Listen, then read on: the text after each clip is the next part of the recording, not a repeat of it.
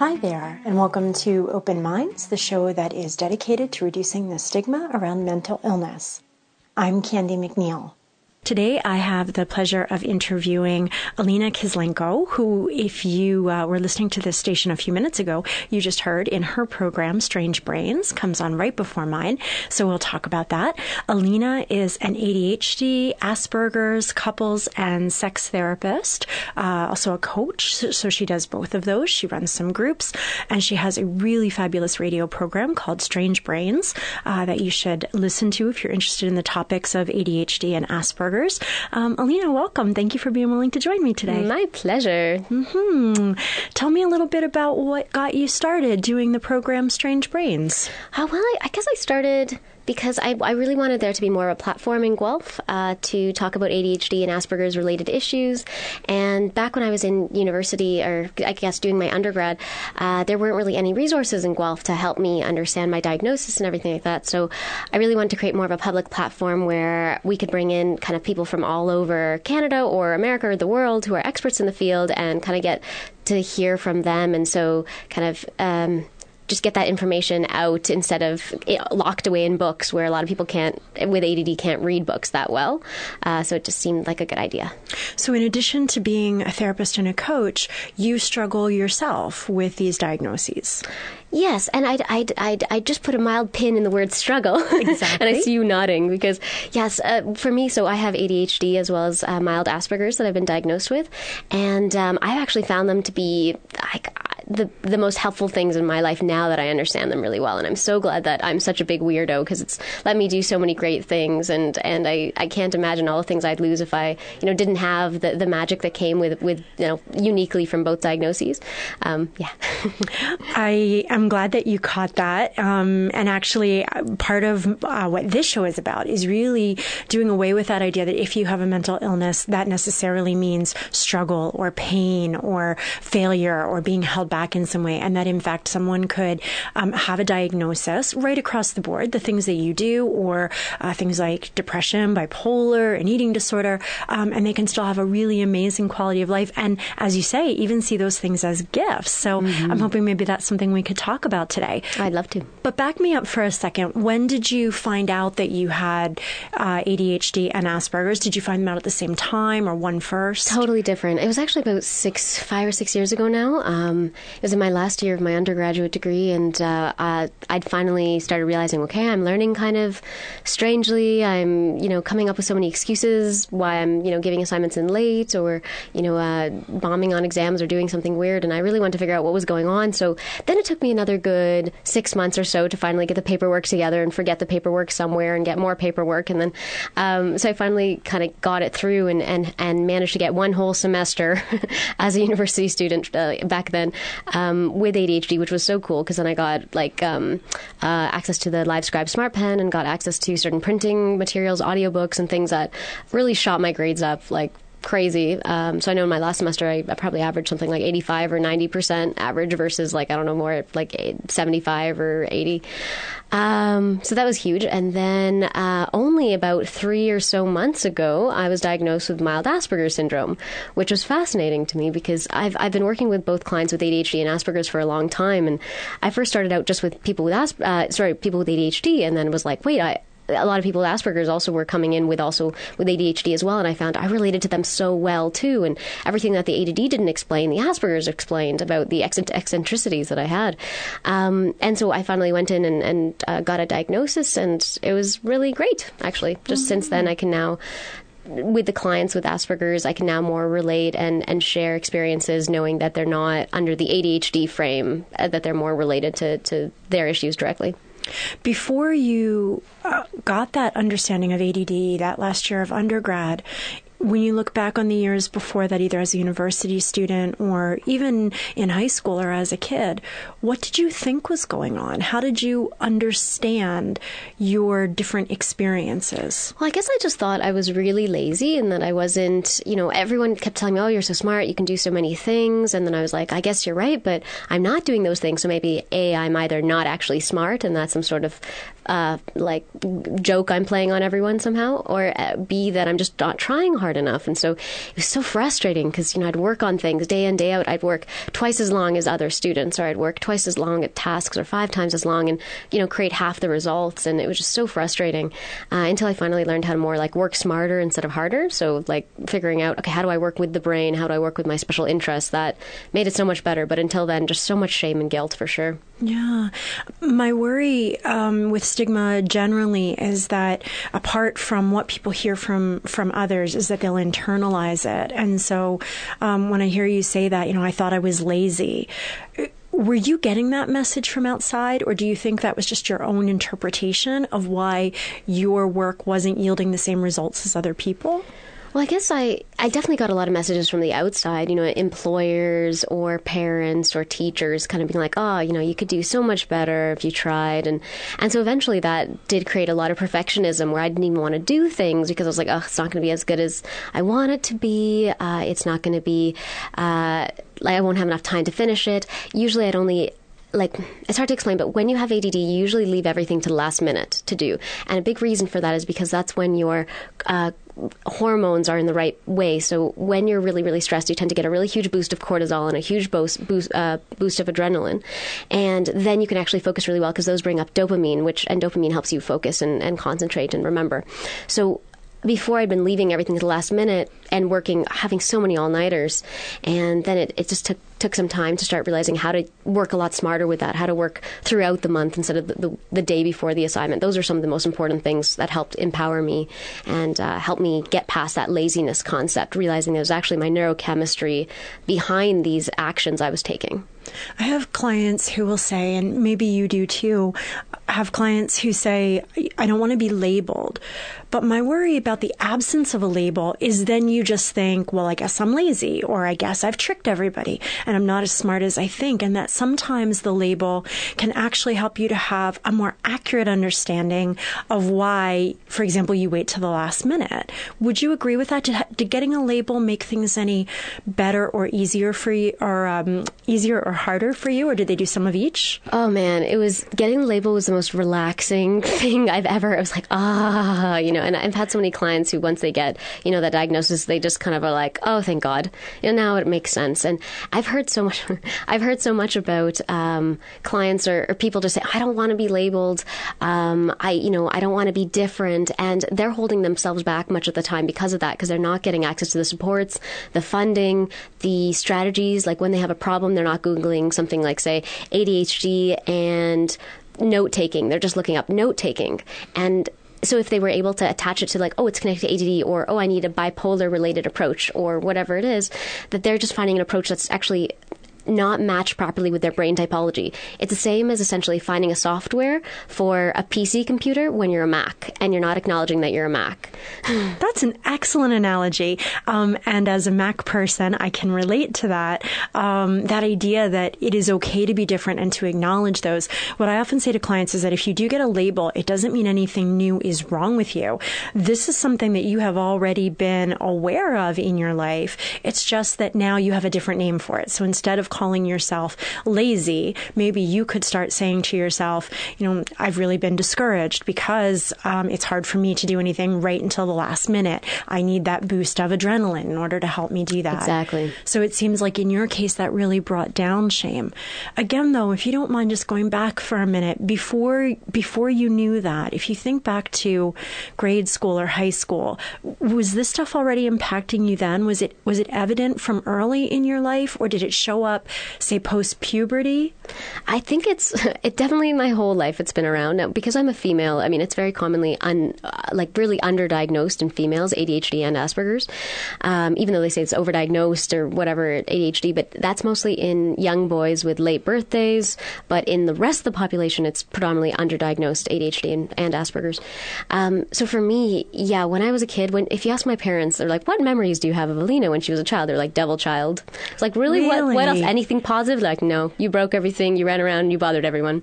Yep, that makes sense. But then eventually, I think through puberty, that it really all calmed down. down into more of an inattentive thing, which is what often happens with ADD. Most kids start out more hyperactive, then they move towards being more inattentive. So moving from like the moving and bothering people and like impulsivity to slightly more forgetting things and not focusing and daydreaming longer, and the social problems start coming along. So that was coming up a lot. My parents were like, why isn't she making friends? You know, what's wrong here? And they didn't know either. No, they didn't know. I know my dad was very smart because at 13, he gave me the books How to Win Friends and Influence People and paid me $50 to read it. That was a very good move on his part. But that was all the guidance I had in terms of developing social skills or skills I didn't actually know how to do. But there's your first therapeutic intervention, right? Someone offering you books and bribing you to do it, or offering a good motivation to do it. Mm-hmm. Did that impact your self-esteem or your self-confidence as a kid to be feeling like the devil child or the one who has a hard time making friends? Or definitely, I just never really understood the pattern of it. I was usually being taken advantage of by other friends or by other kids, or usually kind of having this one friend that finally understood me and then having them kind of leave for another friend, being so confused by the dynamics of all that. And also, a weird thing is that as I got older, I actually found that I get along best with males. And a lot of that comes from the Asperger's. A lot of females with Asperger's tend to get along better with more males. It's like more of a mildly similar brain typology. And so it was kind of not until then when I finally understood social skills a lot better, when I started becoming friends with more guys and we could talk about things more, like less things that I couldn't relate to as much, like human dynamics. At first, I wasn't really understanding. A lot of females like to talk about more relationships, and I didn't understand them back then. So then I was able to talk to males about more scientifically kind of understanding the world that way. So that was really a very helpful development. Do you think that not knowing or not having labels, so to speak, do you feel like that held you back in any way? Yeah, because when I would struggle for things, I'd be like, like what's going wrong here? And most people that you ask who have ADD or Asperger's, you go, why did you do that wrong, or why did that happen to you? And a lot of them, they'll say, I don't know. Really, I mean, they could give you another excuse. They could become a huge liar. They do a lot of things. Like, it's something very easy to do. You just start making up stories because you don't understand. Right. But as soon as you have that explanation, people, why were you late? It's like, oh, well, something that comes with ADD is something called time blindness. And I'm sorry, I didn't have my 4 alarm clock set because my phone just died today, so that's why I'm late. And I'll do better next time by charging my phone all the time or something. Yes. It makes the world make sense. At first, I even was like, well, what's the point of diagnosis? It's not like it'll really do anything. That was so totally wrong on my part because it's done so much for me and my understanding.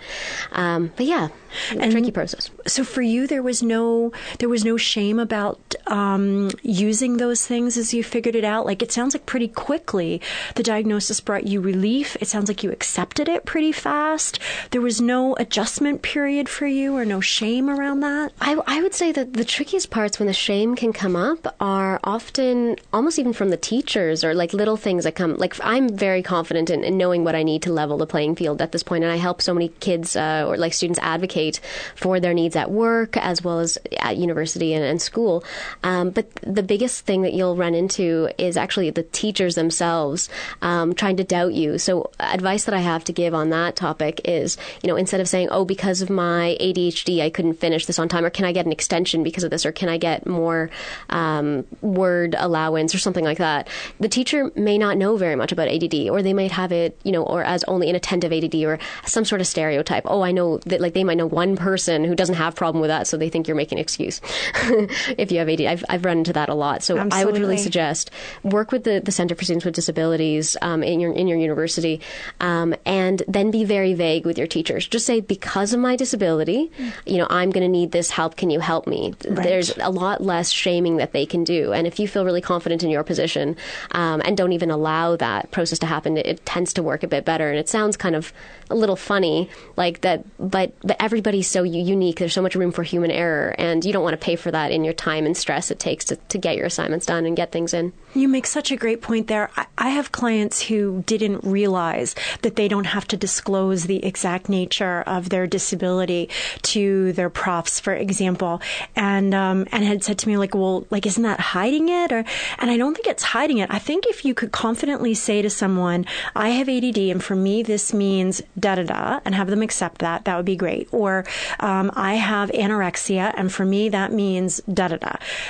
But the thing is that because of the myths and the stereotypes that are out there, as soon as you say, I have ADD, I have an addiction, I have anorexia, I have bipolar, people jump to these conclusions which may color their whole perception of whatever you're going to say next. So actually, I agree with you. I encourage people to just say, I have health issues or I have a disability if they're registered with the Center for Students with Disability here on campus or at their campus, to just say, because of that, here are the accommodations that I'm going to need. Can you help me out with that? And then you don't have to worry about being judged by someone who maybe poorly understands what that illness entails. Yes.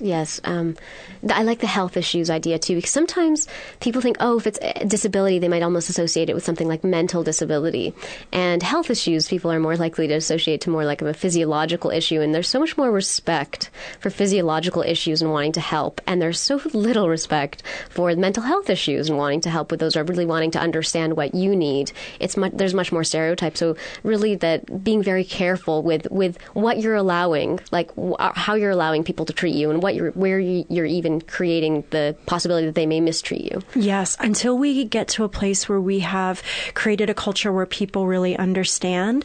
I do think, I understand it's a fine line between hiding something because you're ashamed of it versus maybe not sharing that because it will lead to unfair judgments. But until we get to a place where people have a better understanding, I often encourage people to err on the side of that. And you made the analogy to a broken foot, and a client once said to me, I almost wish I had a broken arm and it was in a cast and it was my writing hand, because then they could see why I can't take the exam. There's a comedian whose name escapes me right now. I'll put it on my website for those of you who are listening. I'll find it and put it up. But she says, there is no x-ray that shows anxiety. There is no blood test that shows ADD, right? So we can't take that and prove that to people and say, look, I'm really sick. I'm not faking it. I'm not using this to get out of my assignment. I'm not using this to get out of doing my chores at home. There really is something wrong, right? There really is something that is impacting me. And I thought that was so well put. And it's a shame that we feel we need something to show people, to convince them. And that's one of the stigmas, right? That sometimes if you have a mental health issue, you're going to milk it, that you're taking advantage. You're going to try and get away with whatever you can. And until that goes away, I can see why maybe you would have wanted to be cautious. Definitely. And I could really relate to that. That client who wanted a broken arm. I remember as I was growing up, I always kind of hoped that I would lose something like an arm or get sick in a way that was just obvious to people. So then I could just kind of move my own pace, not have a lot of stress, and not have anyone expecting anything from me anymore. So then I could actually work and be productive in my own way and indulge my creativity and indulge the things I'm really good at. So I could totally relate to that. On one hand, I want to laugh with you, in part because you have such an endearing and engaging way of talking about this. But on the other hand, I just had a picture of you at 10 years old in my head, and how sad that is that you might actually wish, to lose an arm or something, because that's what it would take for you to be able to be in the world at your own pace and in a way that's comfortable for you. And we have become such a conformist culture. Everybody should be able to do it this way. Everyone in the classroom should have to learn like this. Everyone all girls should look like this. Only boys get ADHD, all of those things. And it just makes me sad to hear that you had to experience that. And simultaneously, so impressed that here you are, and that stuff didn't hold you back. That stuff didn't keep you from being successful. Talk about that. You said at the beginning about how some of this is stuff you wouldn't give up at all. What are some of the good things that have come from the ADD or the Asperger's qualities in you? Is that what you would call them? Yeah, definitely. Both of them do bring different things. It's when one person has both ADHD and Asperger's, they are kind of all intermingle. But from my understanding of it and studying it for many years, I'd say my ADHD brings me my immense creativity, energy, almost like social excitement, that always looking for something new and innovating, growing all the time. Whereas the Asperger's brings this extreme focus, this extreme specialized interest and focus, where for me, if anyone talks to me about anything other than psychology for too long, I start to get really why are we doing that? Come back to my happy place. Right. And that can be problematic, but if you make that your job and everyone's actually interested in that topic, oh my God, it's the coolest thing ever. I'm quite a riot at parties now because of all the stuff I know, especially totally being a sex therapist. It's hilarious. Sure. Anyway, but so that definitely with the Asperger's, and also just it's given me so much understanding of other people when they're running into problems or not being understood, or like for me, it's so much easy. I can just make people into algorithms, like actions, activities. The Asperger's in me makes everything into almost like technology, like circuits. So when something doesn't work, I can feed it back quite easily. Anyway, it seems like that's quite an Asperger's trait of mine, which I'm so happy to have. Sure. How did your family take the news, Alina? And by which I mean like the family you grew up in. Right. I laughed a little bit because my family comes from Ukraine, and we're very old country. I was actually born in Ukraine as well, and so when it came up, like my mom was like, oh my God, I've done everything wrong. I parented you badly. And she was just really feeling very guilty, but also a little mad about things. And then my dad was like, no, none of this exists. Like, stop being a baby, get over it. And, a lot of it also comes from in my family. There are some diagnoses and some conditions, mental health conditions that haven't really been really looked at and focused on. And only finally now over the last couple of years are getting some attention. So it's been getting easier and easier. Like my family now gets it a lot more, but I've had to do a lot of standing up for myself and being called selfish when I ask for my needs or tell them that I can't be talked to like this, like that. It was pretty disrespectful. Let's talk about how else to do things. It's been really hard, but now we really get along quite well, and there's a lot of respect now. And the more I've created my boundaries or told them what I needed and respected myself, the more they've started to respect themselves and their own boundaries. And so we're all kind of learning together. It's been quite a trip. That's awesome. I think that people sometimes feel very reluctant to share this information with family members, with friends, with, someone new they're dating. Do you have any thoughts or suggestions about some ways to approach people so that they do know and they are maybe open to hearing? Good question. Let's say in the dating environment, because that was something I got a big kick out of. I wouldn't suggest this for everyone, but for me, when I was dating, I would actually almost say it in the first or second date, but explain in like the best possible way. So I might be like, well, just so you know, if we wander off topic and get off of something, analyzing people, I might get bored. I'll probably ask you something to make you vulnerable, to entertain me. And then we'll go back to like bring up my dopamine so I can focus, and that this is how I talk. And then kind of saying that, this is my career and I love it so much and it's my obsession. It's like everything I like doing, and how will you be talking about that 90% of the time? So I really kind of brought these things up in kind of a quirky, friendly, like, this is how I am. Any of this appealing? And that worked for me great. But I have very commonly dated people with Asperger's and ADHD myself. So that's, I don't know what other people should do, but I'd probably I just wouldn't be with anyone who couldn't understand and accept it really well, and who would judge me. I don't have the patience to work through that anymore. Did you ever get any bad responses? Did you ever get anybody say, I think this is a deal breaker for me? Sorry. No, definitely not. I have had a lot of people go, oh my God, that's so cool, especially around the Asperger's, because they're like, oh, how's it in a girl? Like, what's that like? Just positive responses. I can't even think of any negative ones. And if any, I've only gotten people who are like, what is that? And then we spent a good half an hour where I then explained the exact biology, neurology of it, which was really helpful. And at the end, they were like, oh, that's so cool. And then usually they're like, oh, maybe I have it. So I would suggest to people, get to know the physiology of your disorder. Figure out what is the difference in brain chemistry? What is the difference in like how you react to things? Like, what is scientifically validated? How is your brain different? That is a really nice way to explain to others, where they see that, oh, like, your brain is just very creatively different. You're using a Mac, and that this is the instruction manual. Alina, I could talk to you about this really honestly for another hour or so, but we're coming up to the end of our time. And so maybe I'll have to have you back on again. But as you're saying this, I'm thinking, well, for people who would like to learn more, I think one way they could do that is through the groups that you offer. Could you talk a little bit about what those are and how someone would access them? Sure. We run 2 groups. I started running them about 4 years ago or so. One is the support group for adults with ADHD, and that one, and Asperger's as well, so all together in that group. And that one happens the first Thursday of every month from 6 to 7 p.m. So it's actually happening, so this month, the first Thursday of the month, next month, first Thursday of the month. Then there's a weekly group, which is ADHD, so cognitive behavioral therapy for ADHD and Asperger's, and that's for adults as well, so 16 plus, and that happens every single Thursday from 7 to 8 p.m. And that's more of a hands-on, like, we're going to do a lot of activities, teach you a lot about the research, teach you new ways to do things, anger management, money management, whatever. So I've been running those for a while, just to get more resources out that are more affordable than sometimes one-on-one coaching or counseling can sometimes be a bit more prohibitive. So this gives a couple options.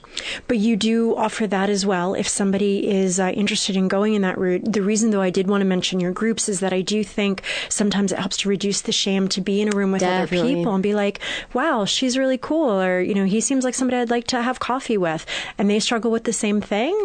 So you start seeing it in somebody else rather than just yourself. And when you see somebody else doing something, you're much less likely to be like, oh my God, they're a horrible person because of it. And that helps you then forgive yourself for doing similar things. You're like, oh, well, they did that and they're still a good person, so maybe I'm not so awful. So for me, even with clients I see one-on-one, I very much recommend them to come to groups too, to get that shame addressed by seeing it in other contexts. Terrific. Well, I'm going to put a link to your program and to your site, which I believe is ADHDinterrupted.com. That's right. Yeah, we have a very active Facebook group at the same ADHD Interrupted. Perfect. And so those will be available on my site if anybody is interested, along with links to your groups. The radio program is called Strange Brains. It runs on Thursdays at 4 o'clock here on CFRU at the University of Guelph. That's 93.3 in this area, but you can also catch it online or in podcasts, and really just a fabulous show. I have listened to it many times. I recommend it to clients of mine. No, really, the material you put out is fabulous, and I think what you're doing is a great service, and what an amazing way to have taken something which could have held you back in your life and turned it into something where you're making a major contribution. Oh, thank you. What a lovely perspective. It's really true. Thank you, Alina, so much for being willing to do this. My pleasure. So that was my interview with Alina Kislenko. She is an ADHD and Asperger's couples and sex therapist. So quite a number of things that she does there. Also host of a fabulous radio show called Strange Brains. I recommend you give it a listen if you're interested in the topics of ADHD or Asperger's, either for yourself or somebody else who who may either struggle with those things or, as in Alina's case, not struggle with them, but just have them as something that impacts their life. So that's my show for this week. Thank you so much for listening to Open Minds. I'd like to thank my editor, Craig, without whom these shows wouldn't be possible. If you've missed any part of this, or if you want to listen again or share with someone else, please visit my website at what'seatingyou.com. That's all one word, what'seatingyou.com, and click on the podcast link where you can find this and all previous shows. You can also find the show on the archives page at cfru.ca, or you can subscribe to Open Minds on iTunes and be notified whenever a new show is available. I would really love to hear what you liked or didn't like about today's show and welcome suggestions for topics you'd like me to cover in the future. Please send those to my email, which is openminds@cfru.ca. That's Open Minds with an S at cfru.ca. Please know, though, that I may not be able to respond to all emails personally, and that I definitely cannot respond to those asking for help or advice with a specific mental health problem. For those, I strongly encourage you to put aside your fear of stigma and see your doctor, try a therapist, visit the local emergency room, or call your nearest crisis hotline. And if you're concerned for someone around you, please try not to judge and instead encourage them to seek out the treatment they deserve. Remember, if you wouldn't hesitate to visit the dentist when your teeth are causing you pain, then you needn't hesitate to seek treatment when it's your brain that's causing you pain. I'm Candy McNeil. Please join me again next week here on Open Minds.